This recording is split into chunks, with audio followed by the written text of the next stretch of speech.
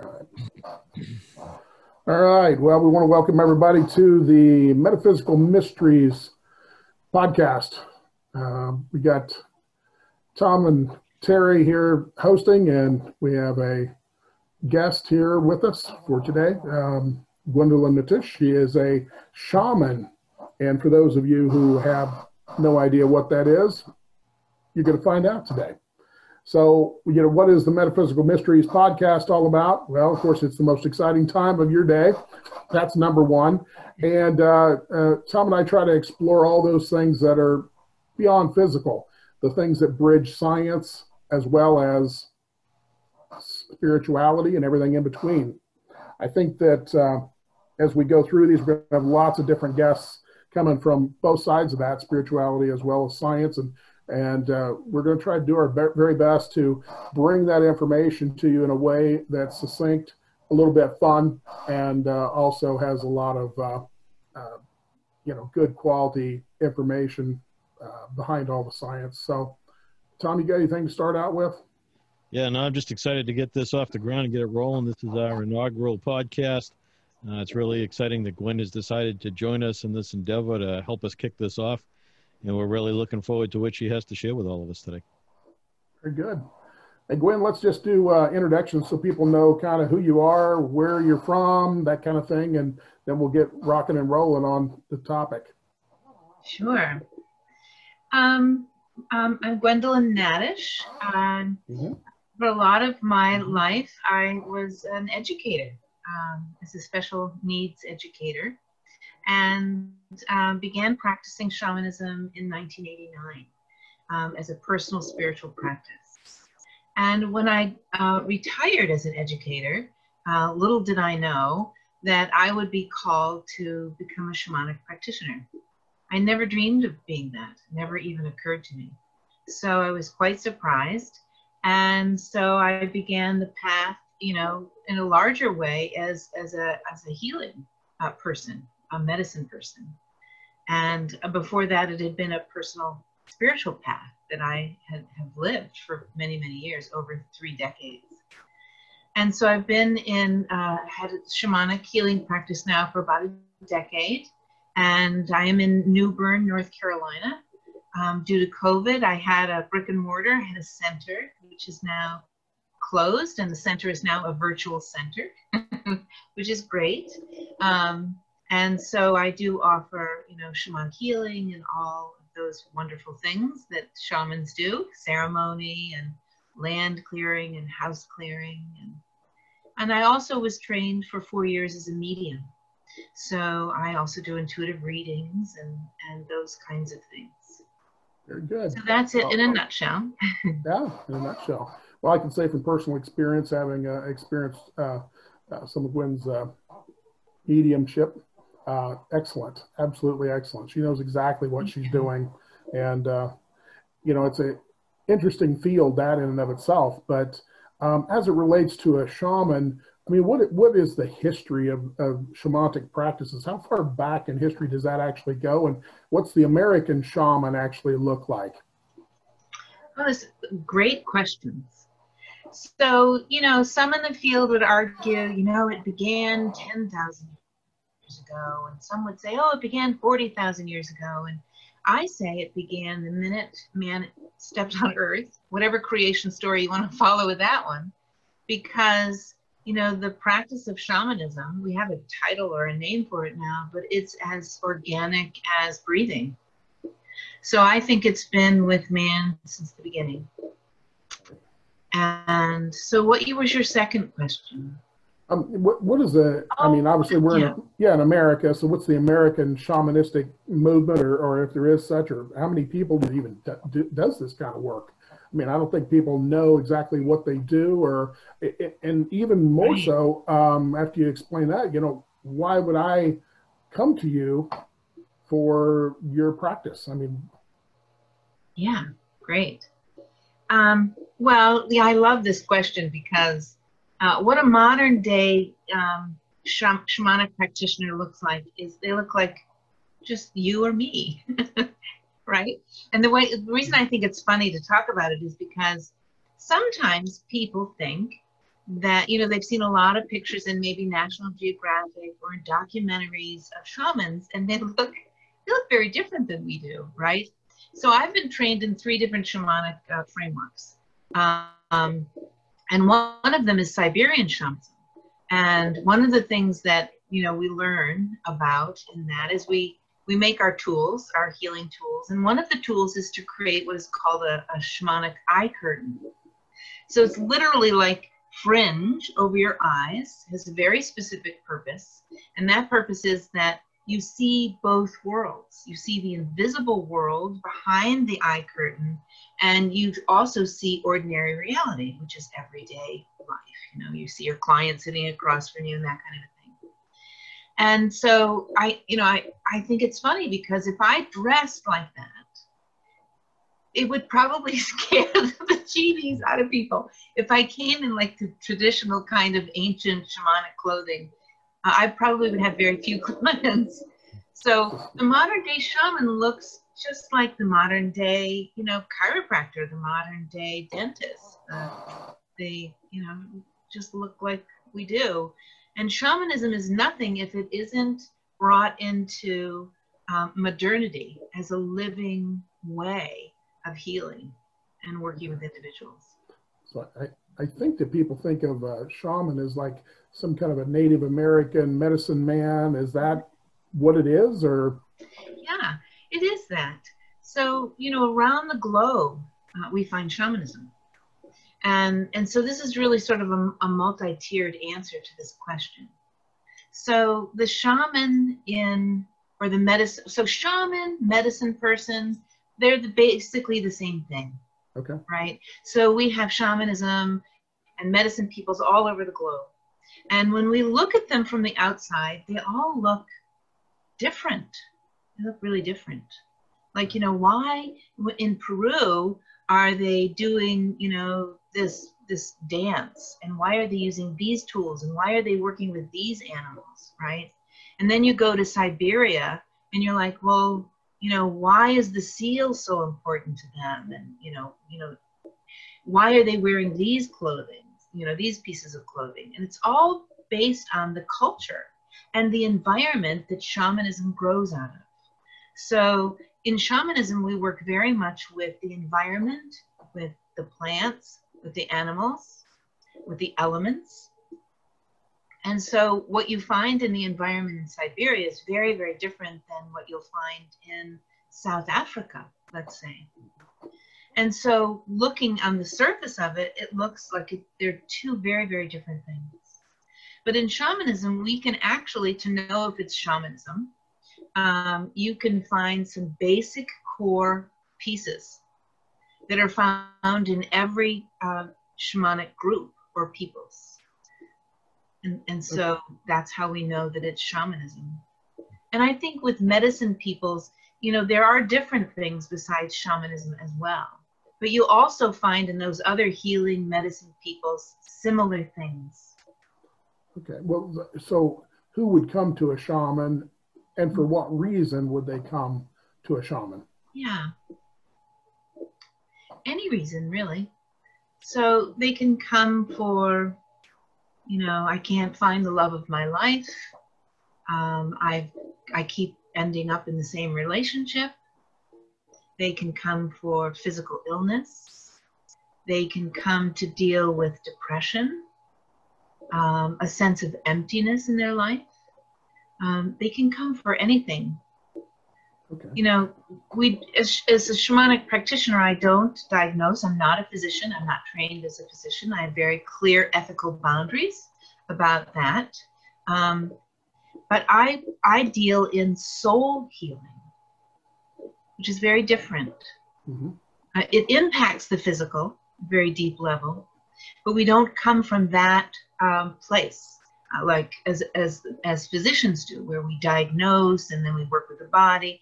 No, we work on what I call the energetic field, or in the energetic field, or on the energetic level, so that I'm actually working in a person's energy field. Mm-hmm. So from a scientific point of view, I mean, we would maybe call that an auric field or something to that nature. They say there's 7 layers to that energy field. I think modern science is obviously picking up on that now, but this is ancient stuff that, medicine men and women from the old times knew that this was a possibility. And well, obviously, if they broke their leg, they couldn't go to a modern ER and get their leg set. I mean, somebody had to help them at the physical level. Yes, absolutely. You're working at kind of the spiritual. I always tell people there's, 3 different kinds of bodies. You've got your, number 1, your physical body, number 2, your emotional, mental body, and then lastly is your spiritual body. And then you start at the top there and affect that, then the rest of them, like a waterfall down the line, they get affected as well. That's right. I agree with you. And the words that I use for it is that when I work on the energetic level for a client, I'm actually going to the blueprint. Yeah. Right? The blueprint of perfection, really. We're born as souls in this perfect state. And we come into human incarnation and we kind of dust it all up purposefully, for our own evolution, our own exploration. And so the work that I do, I really see it as going to that blueprint with a little broom. Mm-hmm. We clear it out or clear it away, transform it. And the perfection, the original design now can come through and manifest in your life and in your body and in your heart and in your mind. Okay. Well, I kind of live in the Bible Belt in beautiful Southern Illinois. Tom's over in Boston, so we come from kind of a different cultural perspective. And from the to the Bible, it's a Judeo-Christian world as far as America goes. How would you relate what this does to things that may be wrote about, documented in the Bible with healings and so forth that maybe Jesus did or the apostles or whoever? Is there some correlation? Oh, a lot of people say Jesus was a shaman. Yep, when you start reading through the Bible, you're like, oh, wow, look at that. I recognize that. Mm-hmm. So I think anyone who really is doing healing work, authentically doing healing work, they're doing healing work. We can name it, we can put a label on it and a description on it, but I think it all comes from the same place. Right. And I think, people feel comfortable with their own definitions, with their own kind of tools, and I think that's all great. But I think what Jesus did, he said, what was it, Terry? You know the quote, even greater, you shall do even greater works than I, right? Yeah. Basically, what I do, you shall do in greater. Right. Yeah. So I kind of see it that, he was on the world stage, right? He was the Christ on the world stage saying, we can heal and you can witness the healing through me. And you shall take this and you shall heal, Giving you encouragement to do it yourself. Yes. Yeah. Exactly. Which is when I do healing work, the work that I do in my sessions with clients is really based on the Peruvian shamanism. And in that sort of cosmology and way of looking at the world,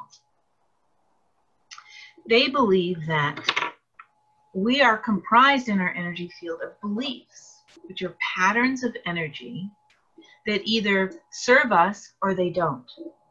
Okay. So we can have experiences in life that we either react to or that we respond to.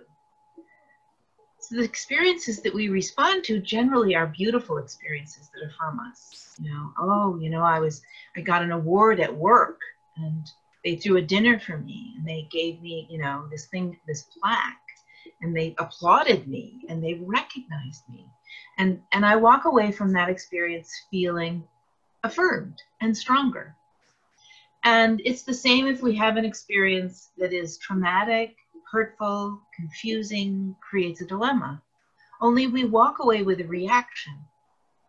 And in both of these scenarios, we create stories about ourselves and about the world. And so if I walk away from a traumatic or a hurt situation, I have a story that does not serve me. I have sort of a contract within me.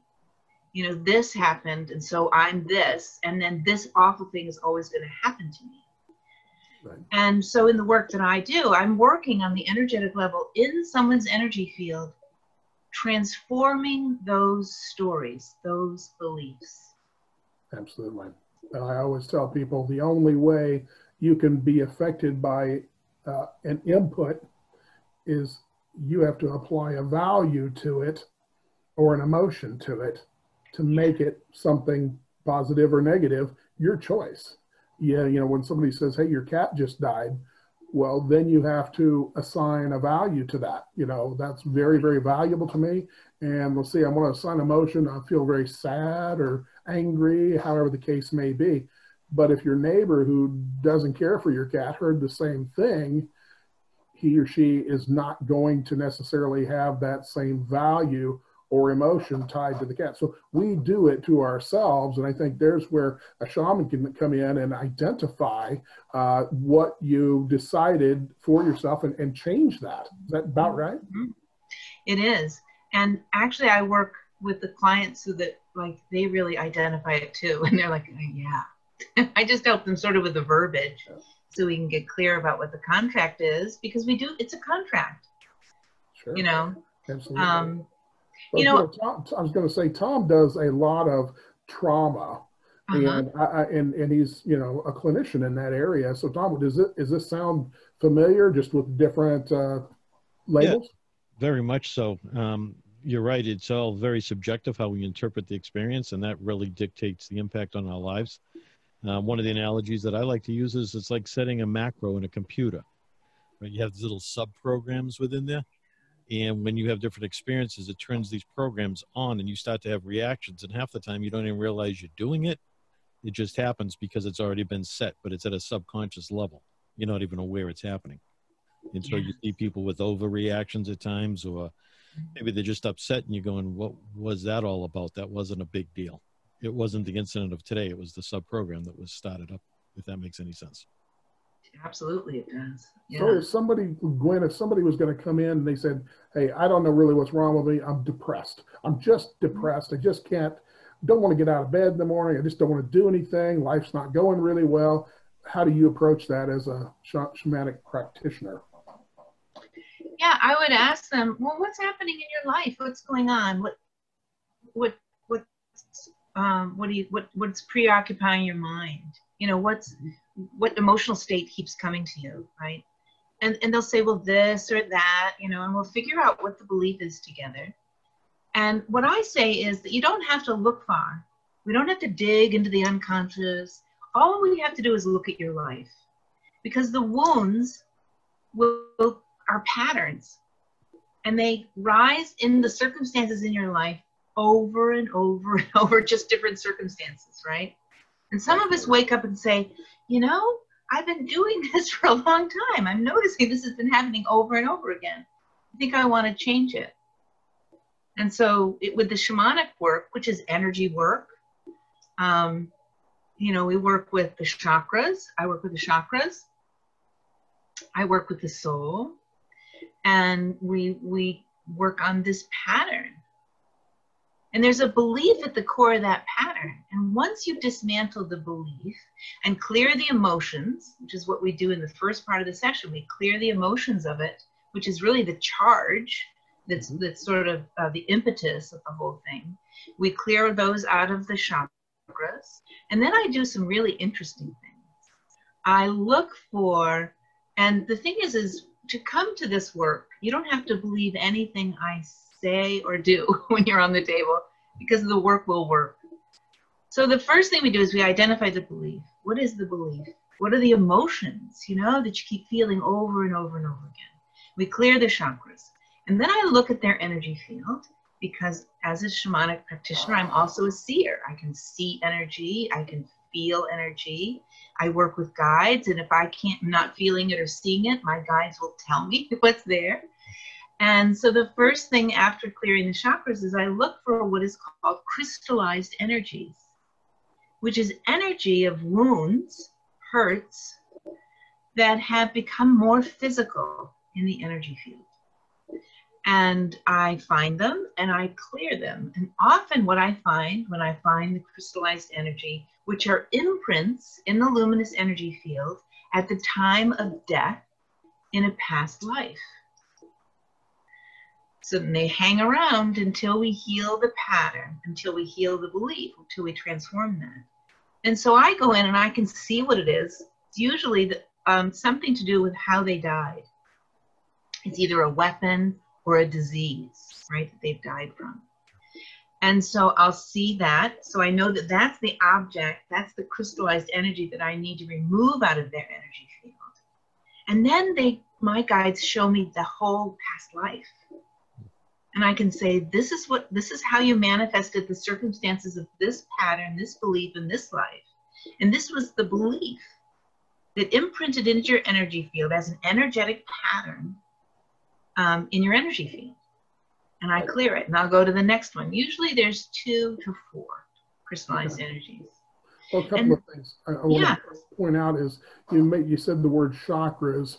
Now, for some people listening, they may not actually understand what the heck a chakra is, but basically it's energy centers, within the body, outside the body, within close proximity, that provide different kinds of input into the field. So I think people need to kind of know maybe where they're located, what they really are. And then you also talked a little bit about past lives. And for some folks, that's going to be a little outside their box and haven't really thought much about that. And we want to talk a little bit about, where that philosophy comes from. And so people understand, because you're seeing what you're seeing. It's as simple as that. I mean, and if it comes to you as a past life, well, then I guess it is, and even if it wasn't, if it works where they get healed, so what? I mean, you know what I'm saying? Mm-hmm. So, Tom also works with the emotional code. You talked about emotions within this in the field, and he works with the emotional code. I'm sure that sounds pretty similar, just cloaked in a whole different, way of thinking. Yeah, there's a lot of commonalities amongst all the different modalities that we're talking about. And maybe it might be easier for the listeners to understand when we talk about those crystallized energies. It's almost like the emotional scabbing. Yes. Right? Wounded that you're trying to heal. Yeah. But it has to be cleaned off to really, truly heal. That's right. And what's interesting about crystallized energies is they get heavier and heavier the longer the wound is not addressed. Absolutely. Right? And so it will manifest in the body as chronic conditions. And if it's there long enough in a lifetime, it will actually get heavy enough to become a disease, right? And so when these crystallized energies are cleared, we're clearing potential diseases and imbalances in the physical body. And I tell you, more times than once, someone has said to me, how did you know that I had a knee issue? And I'm like, well, I was shown that. And then their knee issue, that was just a chronic irritating knee problem, seems to vanish for them. I mean, the proof is in the pudding, which is why I always say you don't need to believe in what I'm talking about. You determine that when you're done with your session, if it served you or not. So the chakras, there are many different systems concerning chakras in the world, depending on the framework they come from, whether it's Hinduism or Buddhism or Chinese medicine.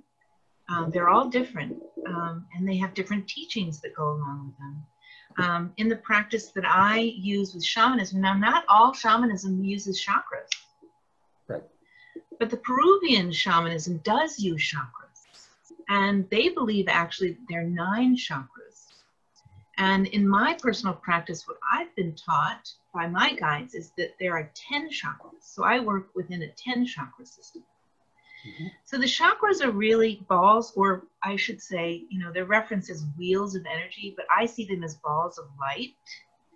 And they align in your body, one at the crown or the top of your head, one at your forehead, one at your throat, your heart, your stomach, your abdomen, and then at the base of your spine.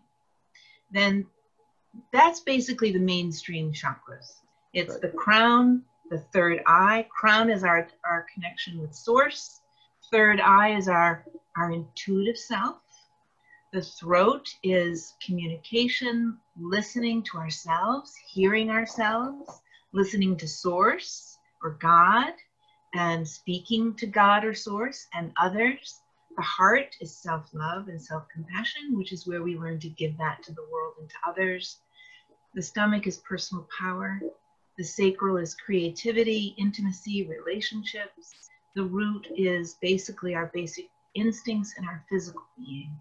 And so these are energy centers. They each have something to teach us, to challenge us with. It is the energy of the soul interfacing with the physical body so that we can have a human experience. I know I'm a big Edgar Casey fan. I know you are as well, Gwen. And Casey wants, he's the sleeping prophet. For those who don't know, he did over 14,000 readings. He would go into a trance and give health readings. He would give prophecy. Many of the things you even see on the History Channel today, he did. And getting to this point about the chakras, he did say to one individual about how many chakras are there, and because they said there's 7, correct? And he said, well, there's actually 12 according to him. He goes, and they go, what's the other ones? He goes, why would I tell you the other ones? You're not even using your 7. And That's right. and so so I guess there is a sense of having to educate yourself, get yourself to the point where you are using those 7, and then the other ones can come along as you advance in your understanding. And even from a deep science perspective, I really believe that obviously the allopathic type medicine, you go into the doctor's office for an issue and they got generally 3 things they can do for you. 1, they give you a pill. 2, they give you an injection. Or 3, they cut you open. And from a spiritual point of view, clearly we're not cutting anybody open, and we're not giving them injections, and we're not giving them medicine. But we're just trying to work with those energy fields that are around the body that affect all the third body, the physical body, in such a negative way, or sometimes positive, as the case may be.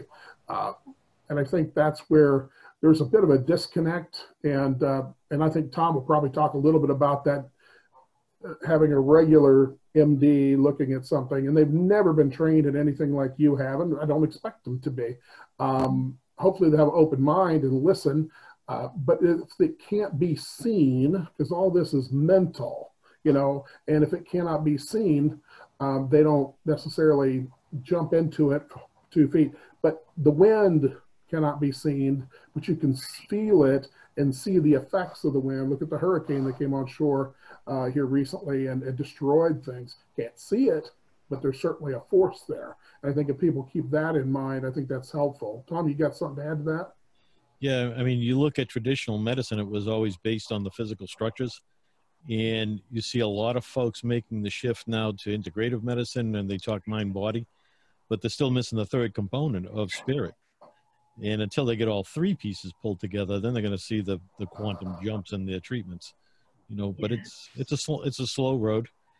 But people are on the right road. They're starting to open up to even having this discussion, which I know when I started in these fields, that wasn't even an option. If you dared open your mouth about this stuff, you'd be shunned.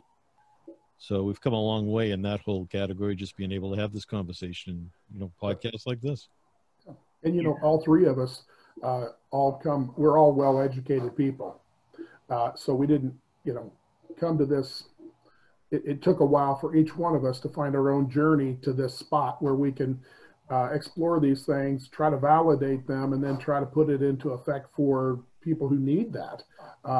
And so I guess the question I would have is, we always ask the interesting question, what kind of service did you do, or your interaction with one of your clients that stands out as, wow, that was like, one of my grade A pieces of work, something really positive that occurred as you have had all these years of, doing this kind of work. What was that one that stood out and you went, wow, that was really cool? Well, there have been so many, but not only do I do healing work, I also do workshops. I teach a medicine wheel program that's a year-long program. And I started last year, in 2019, I started doing shamanic healing circles. And I had two of my students come who also had their own practice. So we had 3 shamans in a group of 6 individuals who would work on healing one individual at a time, and the other people in the group would support that healing while it was happening. And we had a woman in the group who had had a falling out with her son, and she hadn't been able to see her grandson in over 3 years. And she had come specifically to that circle to heal whatever that was, the rift between her son that was causing the rift between her and her grandson. And so it was her turn on the table, and she had her healing session, and we all took a 15-minute break, and she came back into the room after the break. Well, actually, I heard her cheering. I heard this cheering happening in the other room, and she came back in and she said, "My grandson texted me on my break." And so it was like, for whatever reason, that particular group really needed to have sort of that proof that something actually was happening in this session. And there's just so many, and so many of the healings that happen, I don't ever hear about. Right. And sometimes I'm glad not to hear about it, because I don't want my ego to be involved. And this work does not come through me. You know, I laugh at myself. I say I'm basically an extension cord.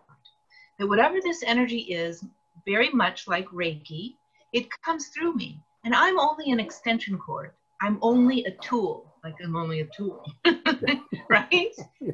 And so I don't know. I don't always know the impact of it. Right. I do know that a lot of people will send me emails and say that they have been deeply impacted by it. Right. So. Well, you said something about Reiki. Just for the folks that don't know what Reiki means, they may have heard of it but don't know what it means. That's just a Japanese name for Rei. The first part, R-E-I, is related to God or universal energy, and the Kai or Chinese Qi. Sometimes you might hear that in martial arts, and it's related to the light or energy that somebody has. So it's really about God energy.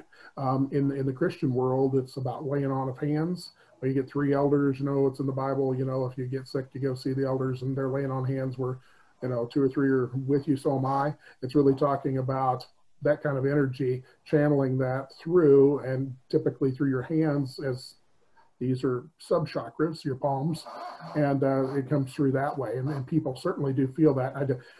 There's a misconception about Reiki, I think, in the American system. They just simply think it's some kind of voodoo or devil worship or whatever the case may be, when in fact it's just a Japanese name, or the same thing as laying on of hands at the church. And I want to make that clear to people. It's not anything negative.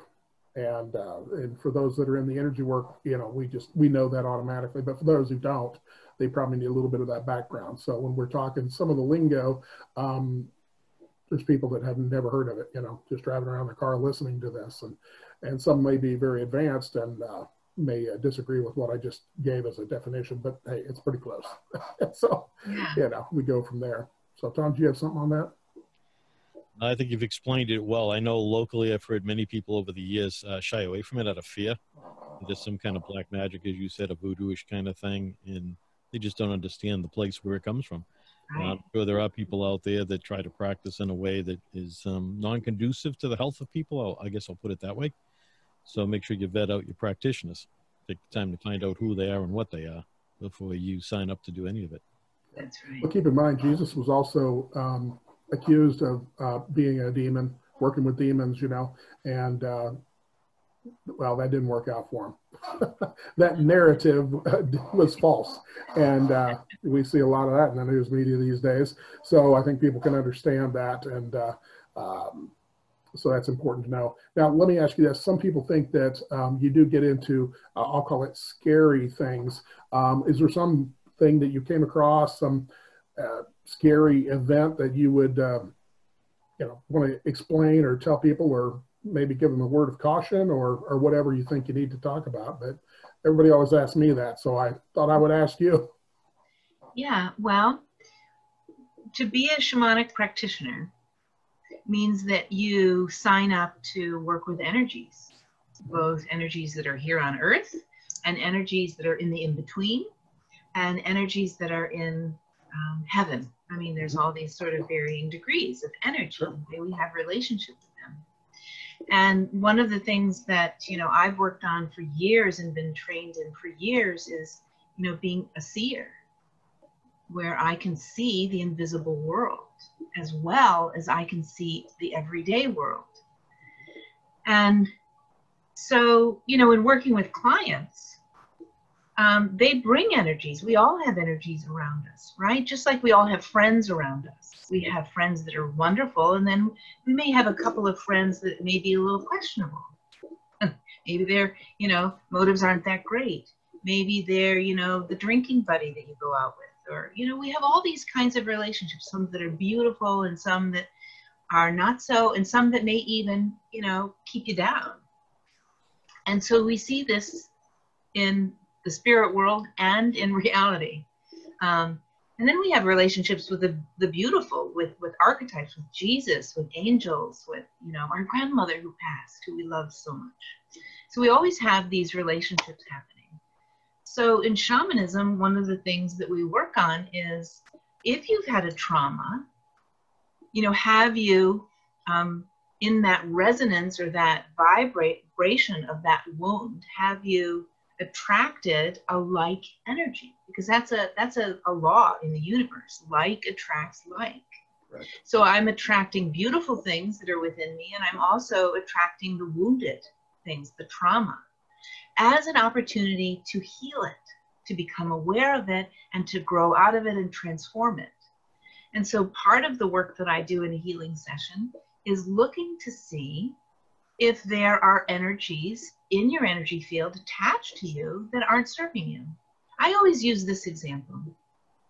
You know, whales swim in the ocean, in the salt water of the ocean, and barnacles will adhere and attach to their skin. And they have this shared experience together. And if that whale all of a sudden had this instant evolutionary leap and could swim now in fresh water, those barnacles would drop off because they wouldn't be able to survive. So energies like this organically drop off as we grow and evolve and become more whole. And we can hire an energy healer or a shamanic practitioner, and they can help us make a faster healing or a faster sort of evolutionary leap. And those energies that have attached to you around trauma or drug addiction or deep depression, and there are many reasons why they attach to these like resonances, they also organically drop off, or they drop off faster with the help of the healing technician. So if somebody would say, well, how do you actually do this? I mean, if I come to your practice, there's going to be smoke floating around. Am I going to have to get dressed in some kind of a costume? I mean, you know, they get all these wild ideas in their mind to maybe put them at ease. How do you actually go in to see what's around them? I mean, what kind of a mind state do you have to be in? And then what do you expect from them? Do they just sit there, or do they need to be in some kind of a meditative state? Or, you know, if I was going to be your patient today, Lord knows I probably need it, but if I was, what can I expect? So it's almost like going to see a life coach or a spiritual counselor. You don't have to come in any particular state. I often will ask clients, just notice what's bubbling up from inside of you before you come, for the, you know, day or two beforehand. And so what do I do to prepare? Well, you know, I've got a very healthy meditation practice, and I do a lot of clearing myself, a lot of healing work for myself, because you know, a race driver has a mechanic, right, to make sure that the engine of his car is going to run so he can win the race. Well, I'm a tool, and so I need to keep that tool, you know, clear. And so what I do, I take very seriously, and I'm very responsibly. So I'm always doing my own work, my own awareness building, my own transformational shift on the inside. So, you know, with the energies that come, what I had about 6 months ago, I had a client scheduled, and I'm preparing, you know, I'm doing a little meditation. I prepare anywhere from 45 minutes to an hour before I see a client. And so during that prep time, a woman comes in. Now, she's a spirit. She comes in and she says to me, and her hair is wild, and she's wearing this like blue gown, and she's crazy. And she goes, "I am the wild woman." And she was.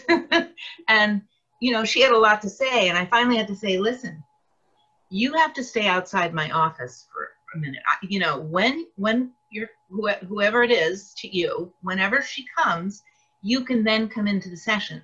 But you are way in the way right now." And I have to get ready to do this. Mm-hmm. Well, it turns out that it was her grandmother who had died, who in the final months and weeks of her life had lost her mind. And I described exactly what she looked like, exactly who she was. And she had come to be part of the healing. And it was an ancestral healing. And it wouldn't have been able to happen and unfold unless she had been present for that. And she had been in her energy field. She'd been, her grandmother had stayed with her. Instead of going into the light, she hopped on board with her granddaughter, you know.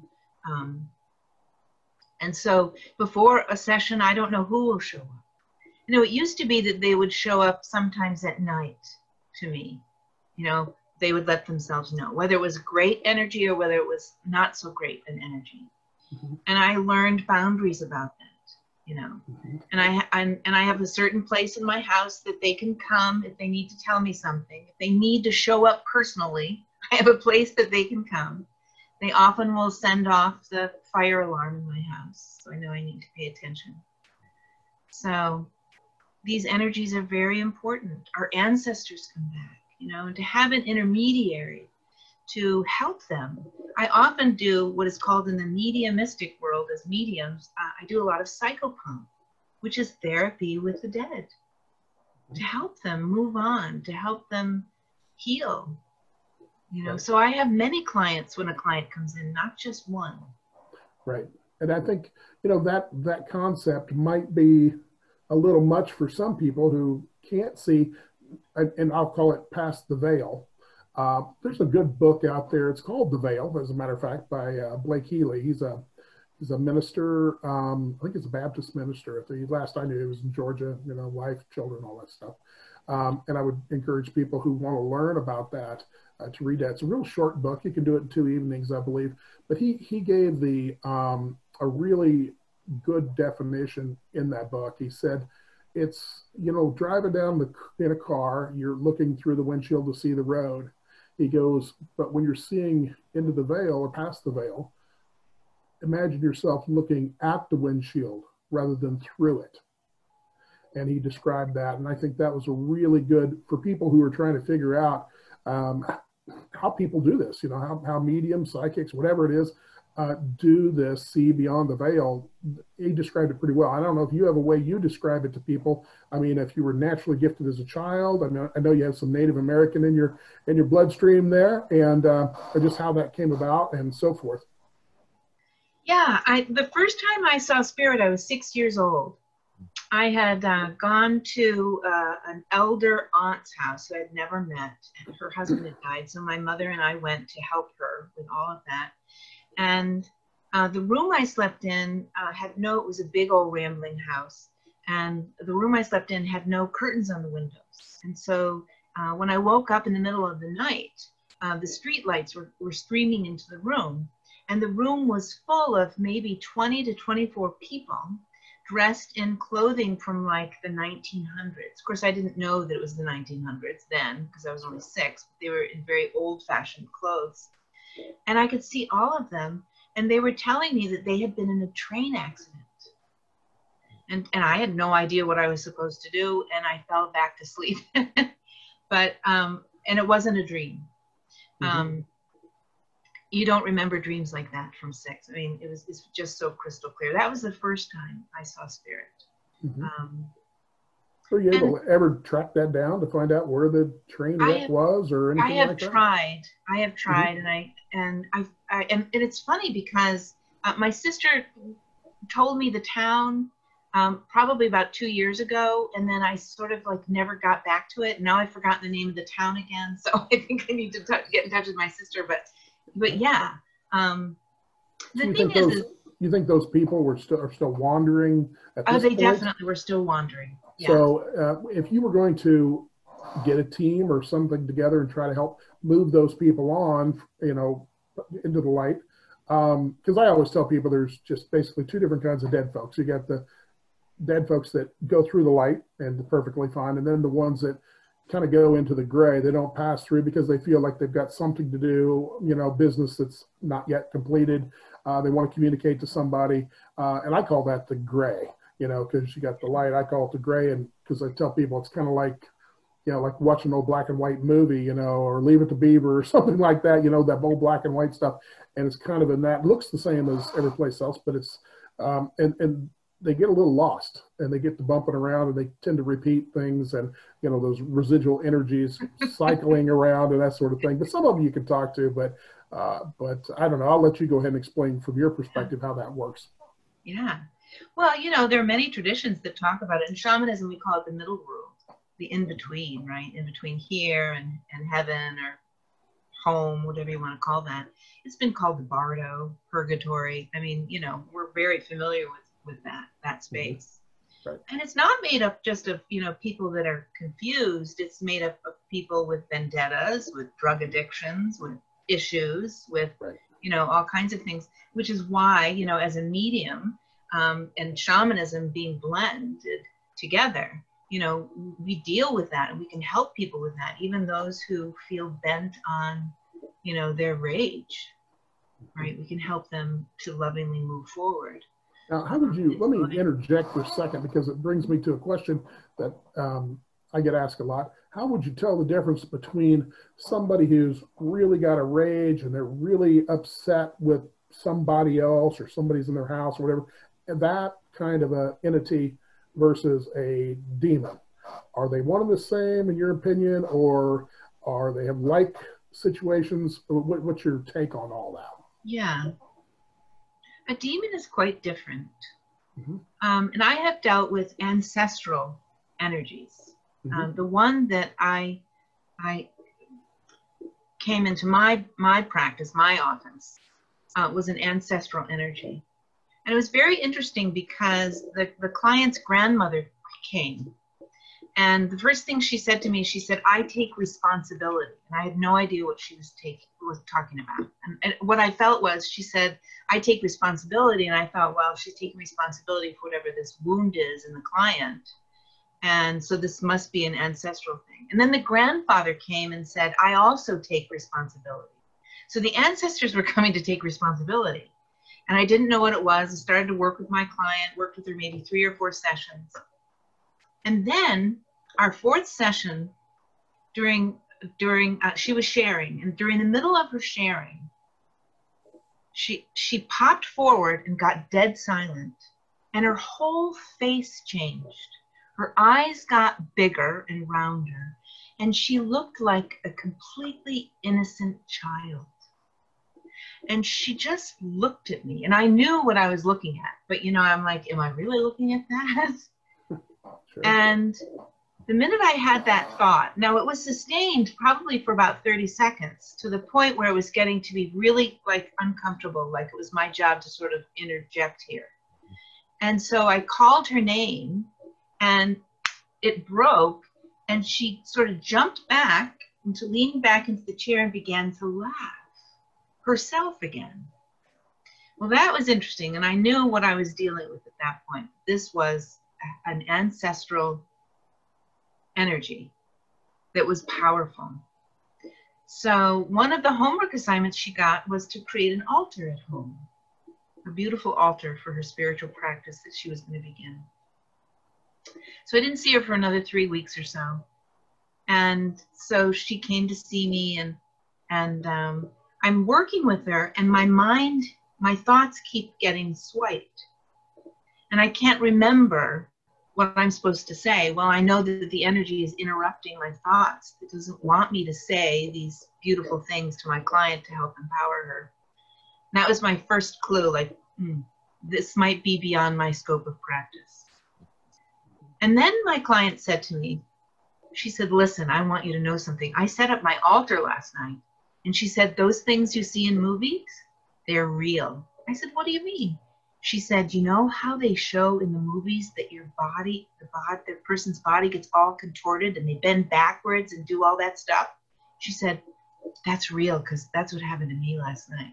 I was like, oh, okay. So I'm thinking to myself, all right, now I have a great resource. I have a great connection for you, a woman who, I didn't say that to her then, but I'm thinking to myself, I'm going to take her to someone who deals with, demonic possession.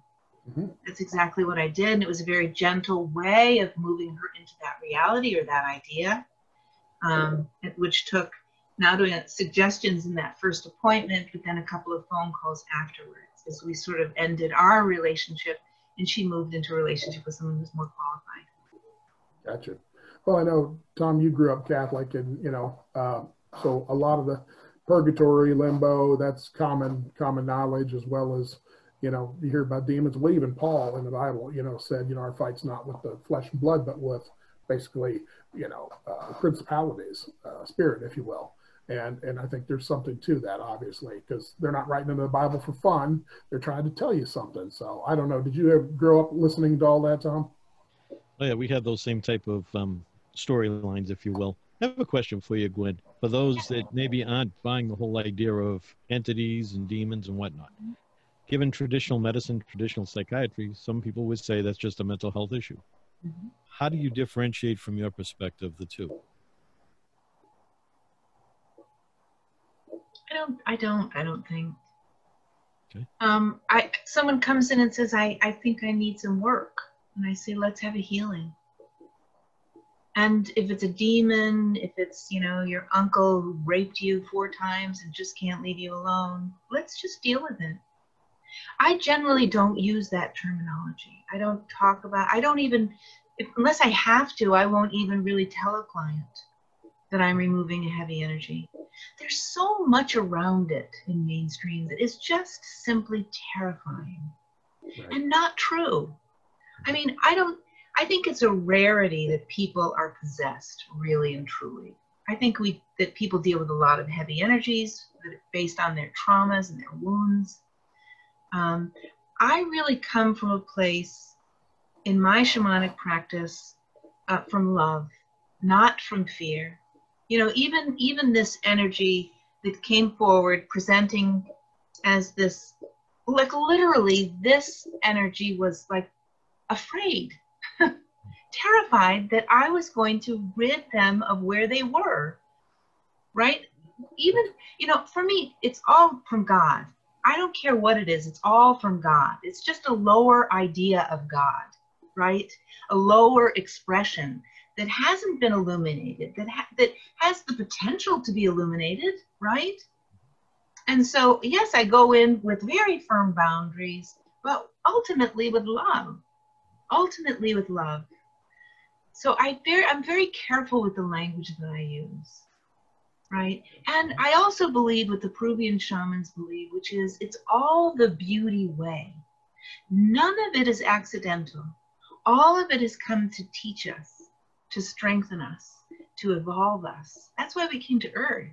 This is really a tough place. This is not easy. This is where soldiers come. Anybody here has said, listen, I'm willing to do the hard work. Right. It's very much a cause and effect place to be. It's hot, cold, sweet, sour, that kind of thing. That's how we learn, is those contrasts in life. When you have a contrast, you learn very quickly. If you were just on the other side, which was all love, it would be much harder to learn. But here you learn so very quickly. And so I think that's fantastic. Now we're going to put your information up on the website at, www.themetaphysical-mysteries.com. But if somebody wanted to find a practitioner, maybe, you said you were in North Carolina, they want to find somebody local, is there like some place they could go to maybe find those folks, or are they all just hidden away in some corner? Well, there's some truth that they are hidden away, but I'll tell you now with Zoom, and I was doing Zoom and Skype and phone sessions long before COVID ever came around. But, you know, with healing, and this is a concept for people, you know, that we're really learning now and having the opportunity to learn because of Zoom, that you don't have to be in person. Energy is energy. It's not constrained or confined by physical or physicality or by distance. So I'm available, so I'm always going to sort of toot my horn first. Absolutely. But I also toot the horn of other practitioners. You know, my teacher of the Peruvian way said, the world needs a shaman on every corner. The world needs a healer on every corner. So what do? You know, go into Google or whatever your search engine is and look up shamanic practitioner. You know, energy healer, reiki healer, and you know, fall into the faith that whoever it is that you're supposed to work with, they're going to pop up on that screen. Right. You know, you'll end up falling in the lap of somebody that's meant just for you. Yeah, and I'll reinforce what you said about, you know, being able to do things by distance. Because we always are used to going to a regular doctor, they're taking your blood pressure and temperature and all that sort of thing. And that's right there in person. And it's working that third body, but we're not working the third body. We're working that, you know, the first body, that spiritual body. And, you know, science-wise, we've taken human cells in New York and the same human cell in LA. And if you stimulate one, the other one also vibrates at the exact same time.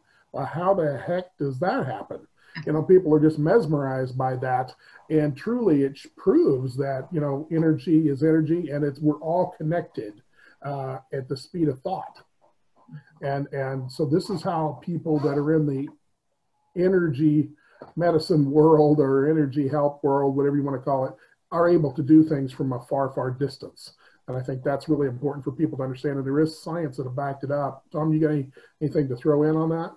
Yeah, that's a whole couple of sessions in itself, understanding quantum physics and such, and probably a topic for a different day, but we are evolving. The science books are being rewritten as we speak.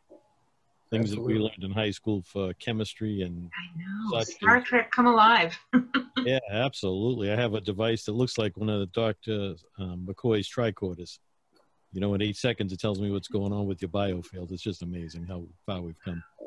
So I think they're taking that shamanic concept, and rather than they're shortcutting it a bit, so you don't have to study for years and years. You go buy this tricorder, and you're waving it in their field, and what you do naturally, they're trying to artificially do now with scientific instruments, which is really fascinating. It'll be interesting to see the nuances, because the shaman will get a nuance. Several nuances that I don't know that the mechanical machine will get, but I think it'll give you the generality of what the problem is, where it may be located, and how to get rid of it. And I know Tom gets a chance to do that all the time. It's trying to blend the science with the nuances of the human experience. I think that's the success key. It's not one over the other necessarily. At some point, it'll be probably more human than machine. But for today, to make that transition from where we've been into tomorrow, I think the machine needs to be there for people to accept it. Absolutely. Which I guess that would be a question I'd have for you, Gwen, kind of, you know, in thought. If I've been listening to this podcast and I'm on the fence going, you know, sounds interesting, but I'm not sure if I'm buying this yet. What would you say to me? I would say that experience speaks louder than anything. And have an experience. Do your own research. You know, it's like what people say about ghosts. You know, you're never really going to believe there's a ghost until you actually have an experience. I can attest to that. Absolutely. Because I choose not to, but I could spend all day trying to convince you and give you more information and more research and more proof and more statistics. But that's not going to be as powerful as an experience. Absolutely. Yep. Yeah. And, you know, Tom and I both come from, you know, an investigative background in law enforcement. So it took us a long time to get to this point where things that people have told us and so forth that we actually came to believe. Because one of the introductory things that I got told as a you know, investigator I was asked to do a ghost investigation because they knew I was an investigator. And so a couple of folks that had problems in a building they owned, they said, hey, we got a problem, and, you know, you're a cop. Can't you come and do this? And I'm like, yeah, what the hell? I give it a try. You know, I'm not afraid of anything. I'll go give it a try. And so I did, and I was successful at it. And then somebody else asked, and somebody else asked, and pretty soon I said, you know what, I really think I need to go back to school. And if I'm going to get good at this, I really need to have that background and so forth. And, you know, you really discover a lot about yourself in that process of trying to acquire knowledge that's going to be helpful in what you've stumbled into. And so that was fun. It was fun to do that. And I think once you understand that all these things are truly energies, you know, they're not like some horned devil with a pitchfork waiting to get you. And you just understand the energies are energies, and you need to be able to nuance that into a good space, and that's good. And you know, because people do ask me, hey, if somebody dies, do they know everything? I said, no, if they were stupid when they were alive, they're stupid when they're dead. It's the same person, you know. And if they go through the light, they're going to get a little bit of an enlightenment in that process. But if they hang around, that 20% that kind of hang around, they'll just be the same old Joe Schmo that they were. They just happen to be out of body. And that's what I say that's what goes bump of the night.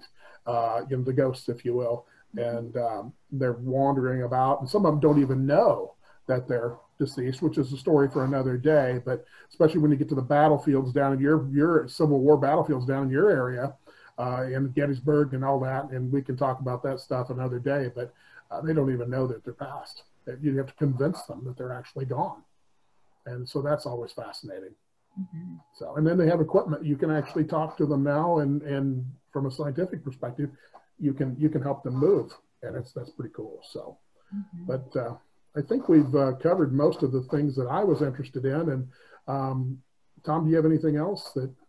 No, I think it's well covered. I appreciate it. You know, taking the time to share your knowledge and your experiences with everyone.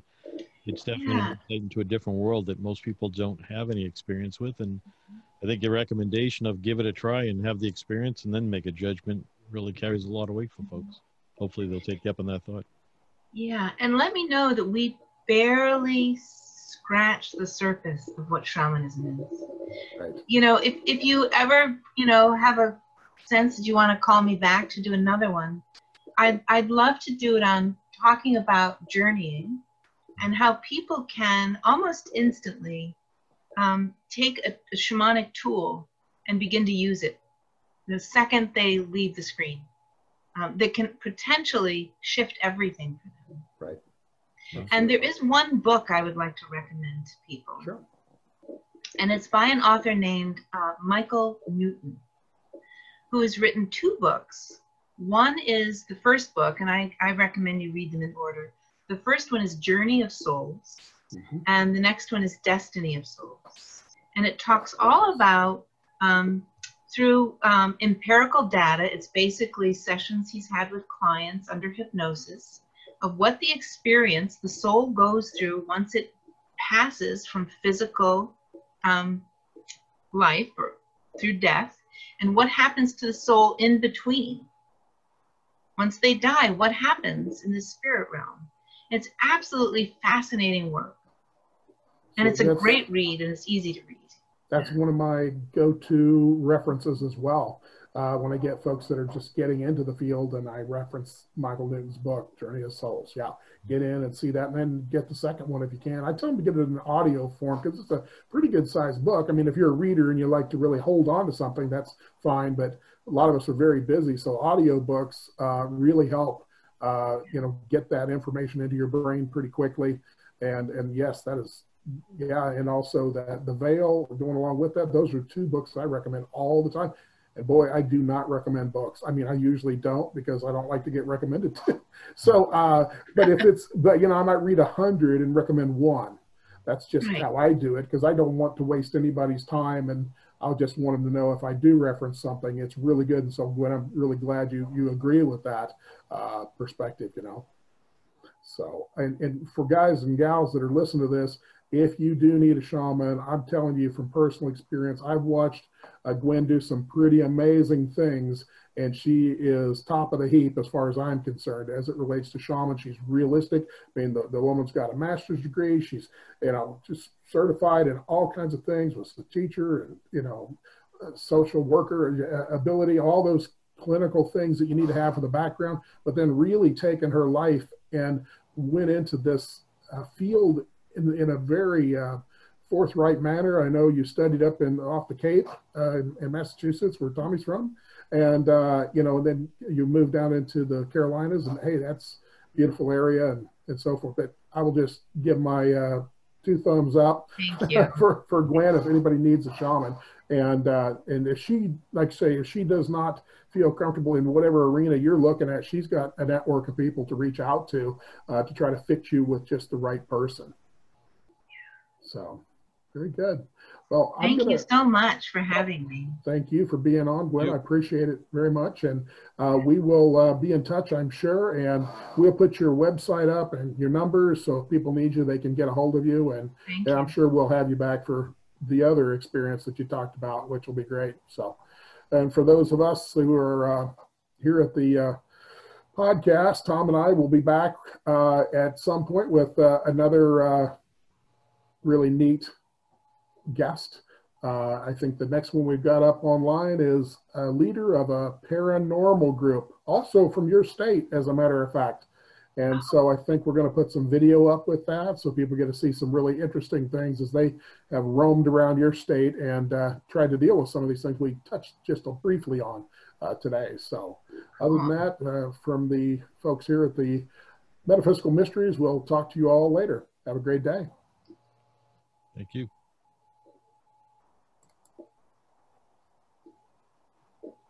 Okay, good stuff.